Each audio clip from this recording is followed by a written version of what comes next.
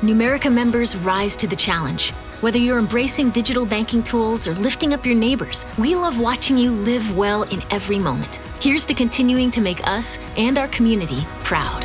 Federally insured by NCUA.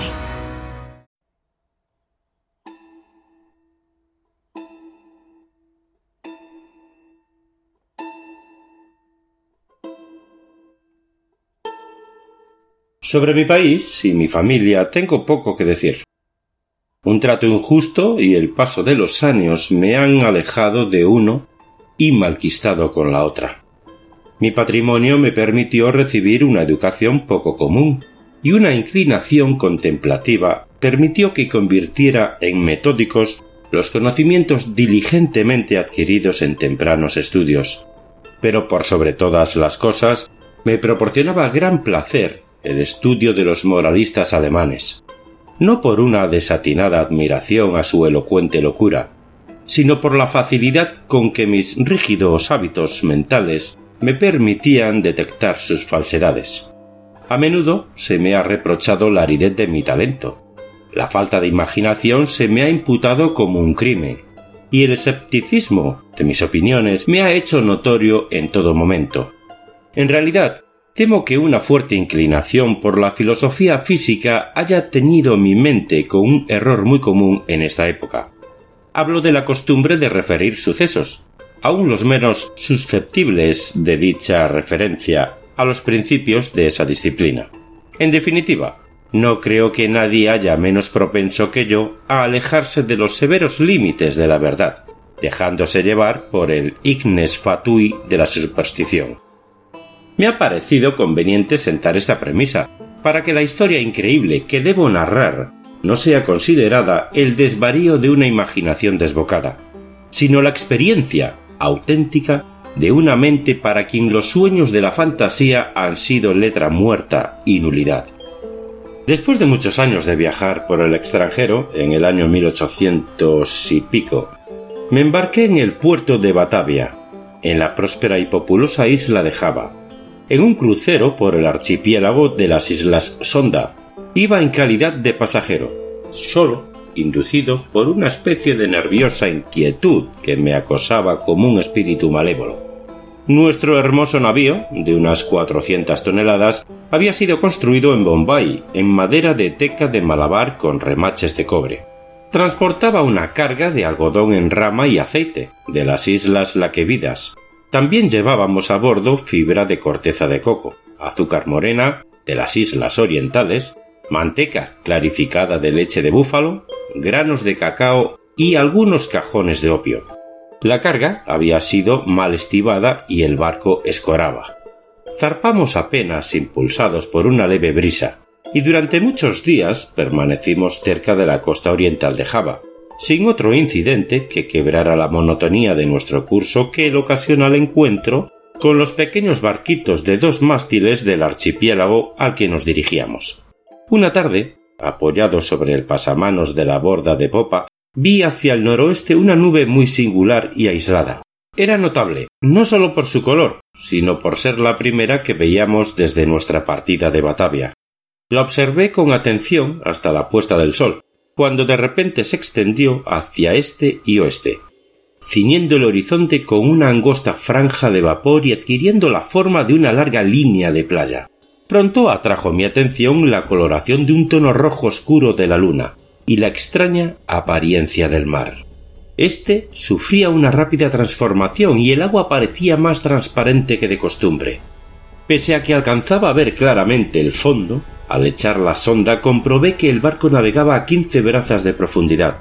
Entonces el aire se puso intolerablemente caluroso y cargado de exhalaciones en espiral, similares a las que surgen del hierro al rojo. A medida que fue cayendo la noche, desapareció todo vestigio de brisa y resultaba imposible concebir una calma mayor. Sobre la toldilla ardía la llama de una vela sin el más imperceptible movimiento, y un largo cabello, sostenido entre 2 dedos, colgaba sin que se advirtiera la menor vibración. Sin embargo, el capitán dijo que no percibía indicación alguna de peligro, pero como navegábamos a la deriva en dirección a la costa, ordenó arriar las velas y echar el ancla.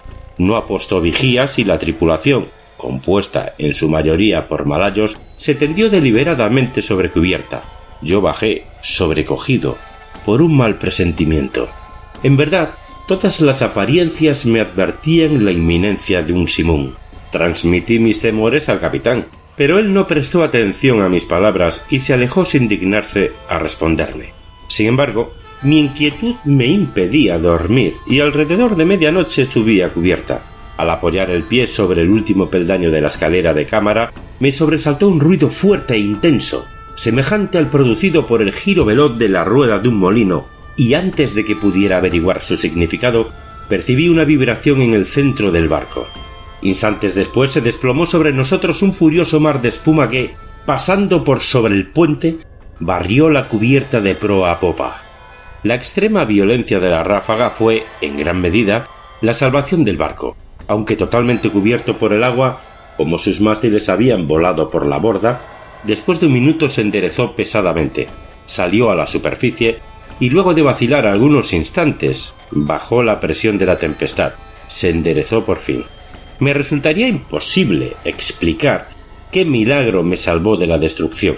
Aturdido por el choque del agua, al volver en mí, me encontré estrujado entre el mástil de popa y el timón.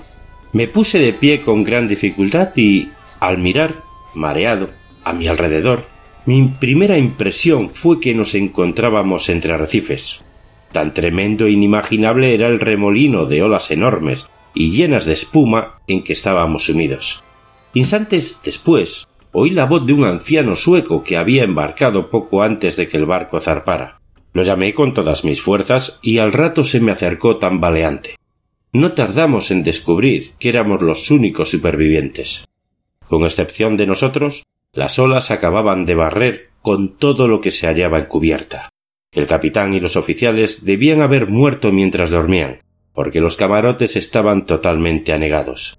Sin ayuda, era poco lo que podíamos hacer por la seguridad del barco y nos paralizó la convicción de que no tardaríamos en zozobrar. Por cierto que el primer embate del huracán destrozó el cable del ancla, porque de no ser así, nos habríamos hundido instantáneamente. Navegábamos a una velocidad tremenda y las olas rompían sobre nosotros. El maderamen de popa estaba hecho anicos y todo el barco había sufrido gravísimas averías. Pero comprobamos con júbilo que las bombas no estaban atascadas y que el lastre no parecía haberse descentrado. La primera ráfaga había amainado y la violencia del viento ya no entrañaba gran peligro, pero la posibilidad de que cesara por completo nos aterrorizaba, convencidos de que, en medio del oleaje siguiente, sin duda, moriríamos. Pero no parecía probable que el justificado temor se convirtiera en una pronta realidad. Durante 5 días y noches completos, en los cuales nuestro único alimento consistió en una pequeña cantidad de melaza que trabajosamente logramos procurarnos en el castillo de proa, la carcasa del barco avanzó a una velocidad imposible de calcular, impulsada por sucesivas ráfagas que, sin igualar la violencia del primitivo simón, eran más aterrorizantes que cualquier otra tempestad vivida por mí en el pasado. Con pequeñas variantes, durante los primeros 4 días nuestro curso fue sudeste y debimos haber costeado Nueva Holanda. Al 5.º día, el frío era intenso, pese a que el viento había girado un poco hacia el norte. El sol nacía con una enfermiza coloración amarillenta y trepaba apenas unos grados sobre el horizonte, sin irradiar una decidida luminosidad. No había nubes a la vista, y sin embargo, el viento arreciaba y soplaba con furia despareja e irregular. Alrededor de mediodía, aproximadamente, porque sólo podíamos adivinar la hora, volvió a llamarnos la atención la apariencia del sol. No irradiaba lo que con propiedad podríamos llamar luz, sino un resplandor opaco y lúgubre, sin reflejos, como si todos sus rayos estuvieran polarizados. Justo antes de hundirse en el mar turgente, su fuego central se apagó de modo abrupto, como por obra de un poder inexplicable. Quedó solo reducido a un aro plateado y pálido que se sumergía deprisa en el mar insondable. Esperamos en vano la llegada del 6.º día, ese día que para mí no ha llegado y que para el sueco no llegó nunca. A partir de aquel momento quedamos sumidos en una profunda oscuridad, a tal punto que no hubiéramos podido ver un objeto a 20 pasos del barco. La noche eterna continuó envolviéndonos, ni siquiera atenuada por la fosforescencia brillante del mar a la que nos habíamos acostumbrado en los trópicos. También observamos que, aunque la tempestad continuaba rugiendo con interminable violencia, ya no conservaba su apariencia habitual de olas ni de espuma con las que antes nos envolvía. A nuestro alrededor todo era espanto, profunda oscuridad y un negro y sofocante desierto de ébano. Abandonamos todo intento de atender el barco, por considerarlo inútil, y nos aseguramos lo mejor posible a la base del palo de mesana, clavando con amargura la mirada en el océano inmenso. No había manera de calcular el tiempo ni de prever nuestra posición. Sin embargo, teníamos plena conciencia de haber avanzado más hacia el sur que cualquier otro navegante anterior, y nos asombró no encontrar los habituales impedimentos de hielo. Mientras tanto, cada instante amenazaba con ser el último de nuestras vidas. Olas enormes, como montañas, se precipitaban para batirnos. El oleaje sobrepasaba todo lo que yo hubiera imaginado y fue un milagro que no zozobráramos instantáneamente. Mi acompañante hablaba de la liviandad de nuestro cargamento y me recordaba las excelentes cualidades de nuestro barco, pero yo no podía menos que sentir la absoluta inutilidad de la esperanza misma, y me preparaba, melancólicamente, para una muerte que, en mi opinión, nada podía demorar ya más de una hora, porque con cada nudo que el barco recorría el mar negro y tenebroso, adquiría más violencia. Por momentos jadeábamos para respirar, elevados a una altura superior a la del albatros, y otras veces nos mareaba la velocidad de nuestro descenso a un infierno acuoso donde el aire se estanciaba y ningún sonido turbaba el sopor del kraken. Nos encontrábamos en el fondo de uno de esos abismos, cuando un repentino grito de mi compañero resonó horriblemente en la noche. «¡Mire! ¡Mire!», exclamó, chillando junto a mi oído. «¡Dios todopoderoso, mire! ¡Mire!». Mientras hablaba percibí el resplandor de una luz mortecina y rojiza que recorría los costados del inmenso abismo en que nos encontrábamos, arrojando cierto brillo sobre nuestra cubierta. Al levantar la mirada, contemplé un espectáculo que me heló la sangre. A una altura tremenda, directamente encima de nosotros y al borde mismo del precipicio líquido, flotaba un gigantesco navío, de quizás 4000 toneladas. Pese a estar en la cresta de una ola que lo sobrepasaba más de 100 veces en altura, su tamaño excedía el de cualquier barco de línea o de la Compañía de Islas Orientales. Su enorme casco era de un negro profundo y sucio y no lo adornaban los acostumbrados mascarones de los navíos. Una sola hilera de cañones de bronce asomaba por los portañolas abiertas, y sus relucientes superficies reflejaban las luces de innumerables linternas de combate que se balanceaban de un lado al otro en las jarcias. Pero lo que más asombro y estupefacción nos provocó fue que en medio de ese mar sobrenatural y de ese huracán ingobernable navegara con todas las velas desplegadas.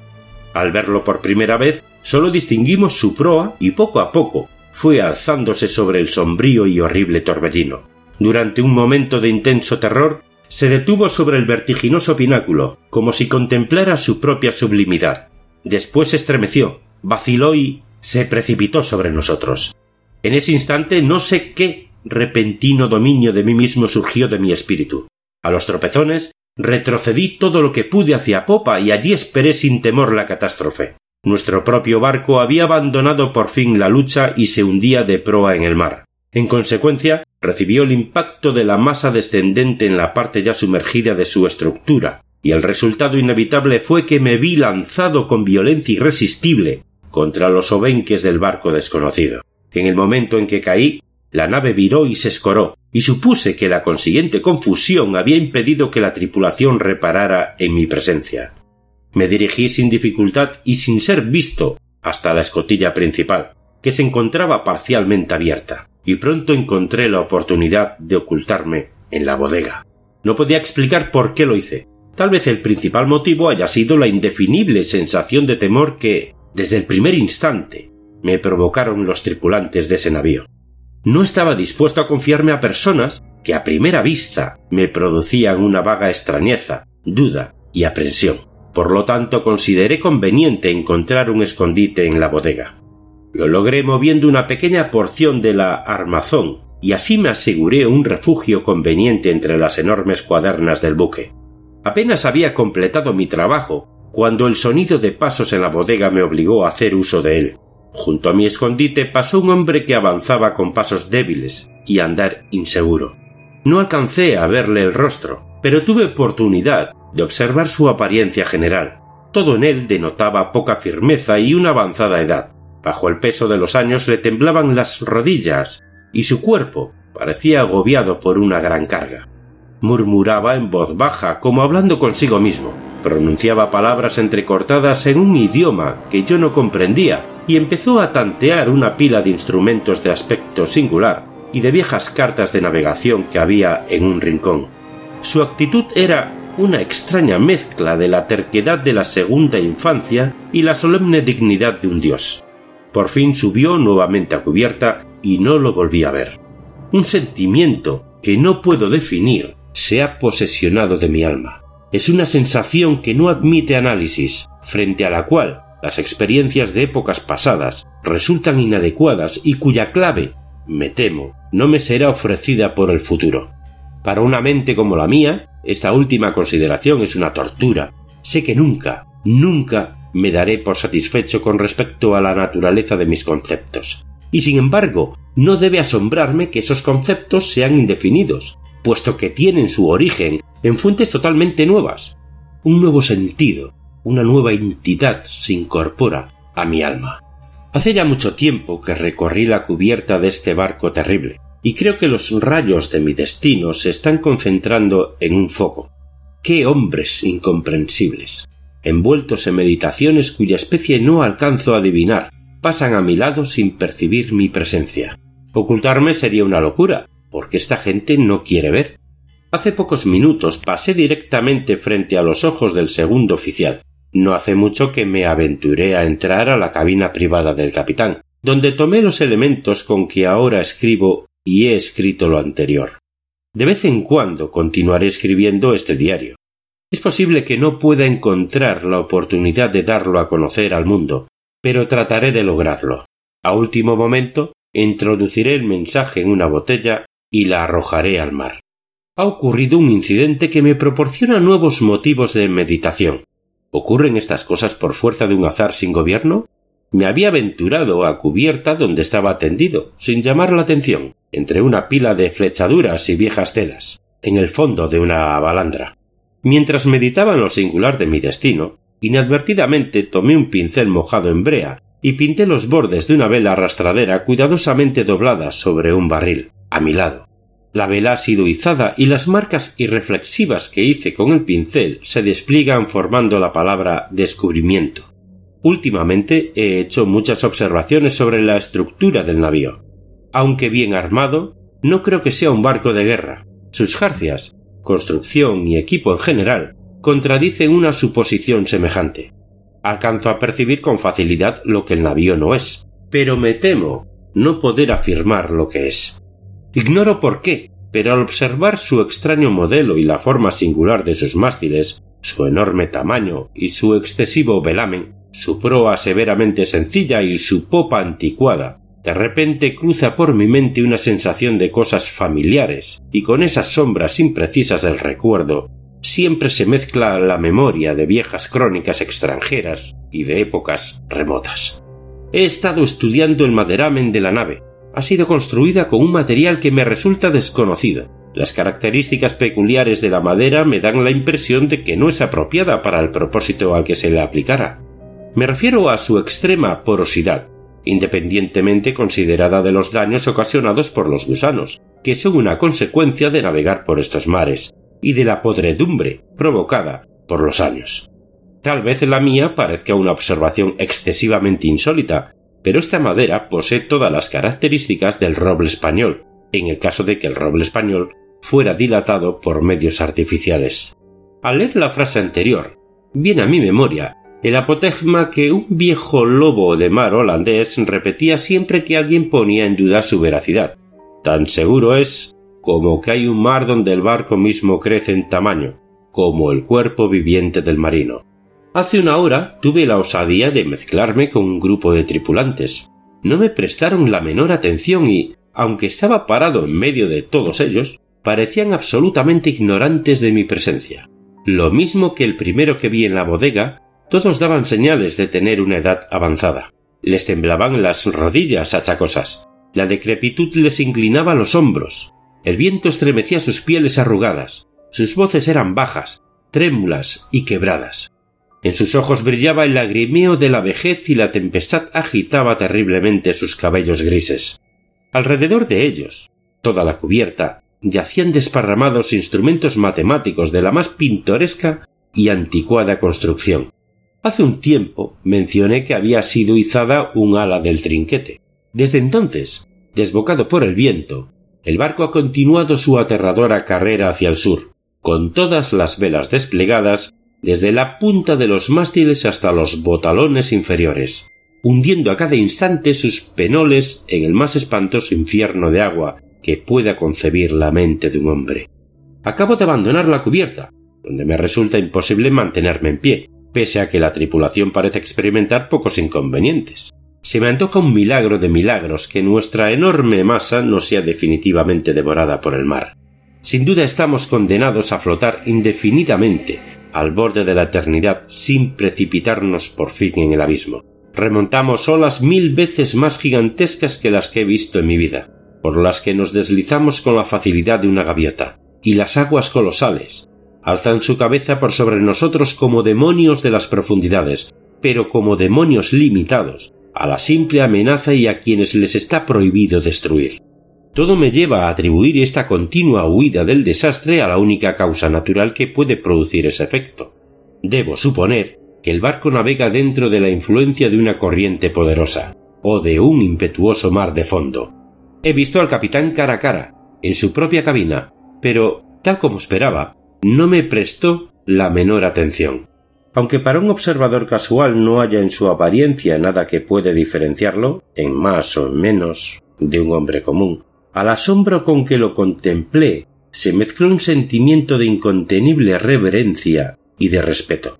Tiene aproximadamente mi estatura, es decir, 5 pies y 8 pulgadas. Su cuerpo es sólido y bien proporcionado, ni robusto ni particularmente notable en ningún sentido. Pero es la singularidad de la expresión que reina en su rostro, es la intensa, la maravillosa, la emocionada evidencia de una vejez tan absoluta, tan extrema, lo que excita en mi espíritu una sensación, un sentimiento inefable. Su frente, aunque poco arrugada, parece soportar el sello de una miríada de años. Sus cabellos grises son una historia del pasado, y sus ojos, aún más grises, son sibilas del futuro. El piso de la cabina estaba cubierto de extraños pliegos de papel, unidos entre sí por broches de hierro, y de arruinados instrumentos científicos y obsoletas cartas de navegación en desuso. Con la cabeza apoyada en las manos, el capitán contemplaba con mirada inquieta un papel que supuse sería una concesión y que, en todo caso, llevaba la firma de un monarca. Murmuraba para sí, igual que el primer tripulante a quien vi en la bodega, sílabas obstinadas de un idioma extranjero, y aunque se encontraba muy cerca de mí, su voz parecía llegar a mis oídos desde una milla de distancia. El barco y todo su contenido está impregnado por el espíritu de la vejez. Los tripulantes se deslizan de aquí para allá como fantasmas de siglos ya enterrados. Sus miradas reflejan inquietud y ansiedad, y cuando el extraño resplandor de las linternas de combate ilumina sus dedos, siento lo que no he sentido nunca.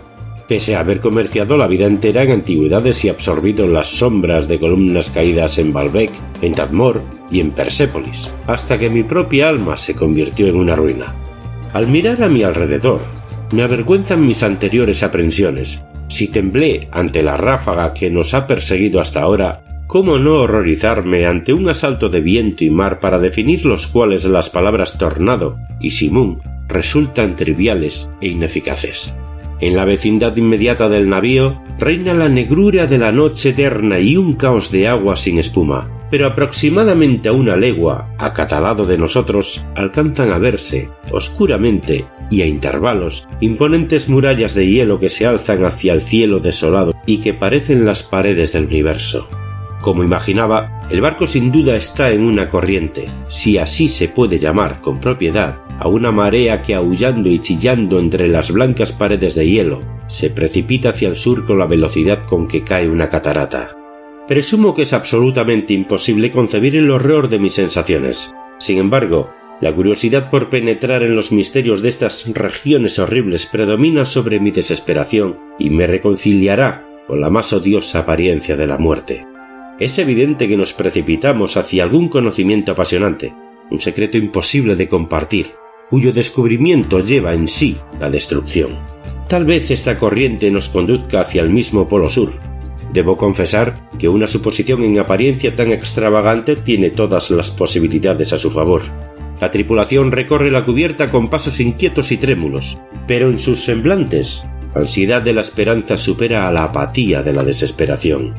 Mientras tanto, seguimos navegando con viento de popa, y como llevamos todas las velas desplegadas, por momentos el barco se eleva por sobre el mar. ¡Oh, horror de horrores! De repente el hielo se abre a derecha e izquierda, y giramos vertiginosamente en inmensos círculos concéntricos, rodeando una y otra vez los bordes de un gigantesco anfiteatro, el ápice de cuyas paredes se pierde en la oscuridad y la distancia. Pero me queda poco tiempo para meditar en mi destino. Los círculos se estrechan con rapidez.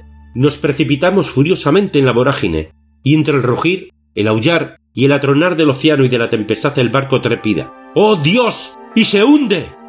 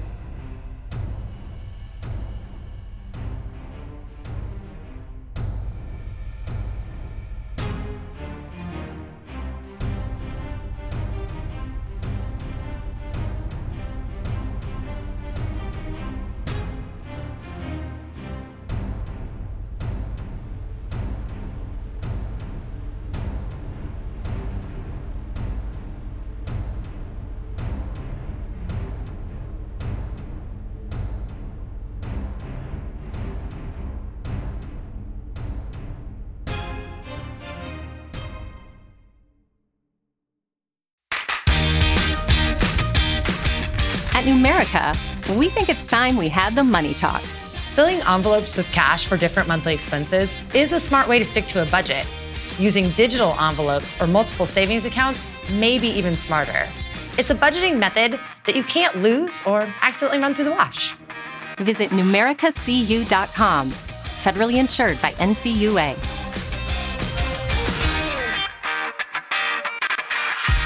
Businesses, your continued determination has not gone unnoticed. As a new year brings new challenges and a new outlook, rest assured everyone at Numerica will continue doing everything we can to ensure you succeed. Federally insured by NCUA.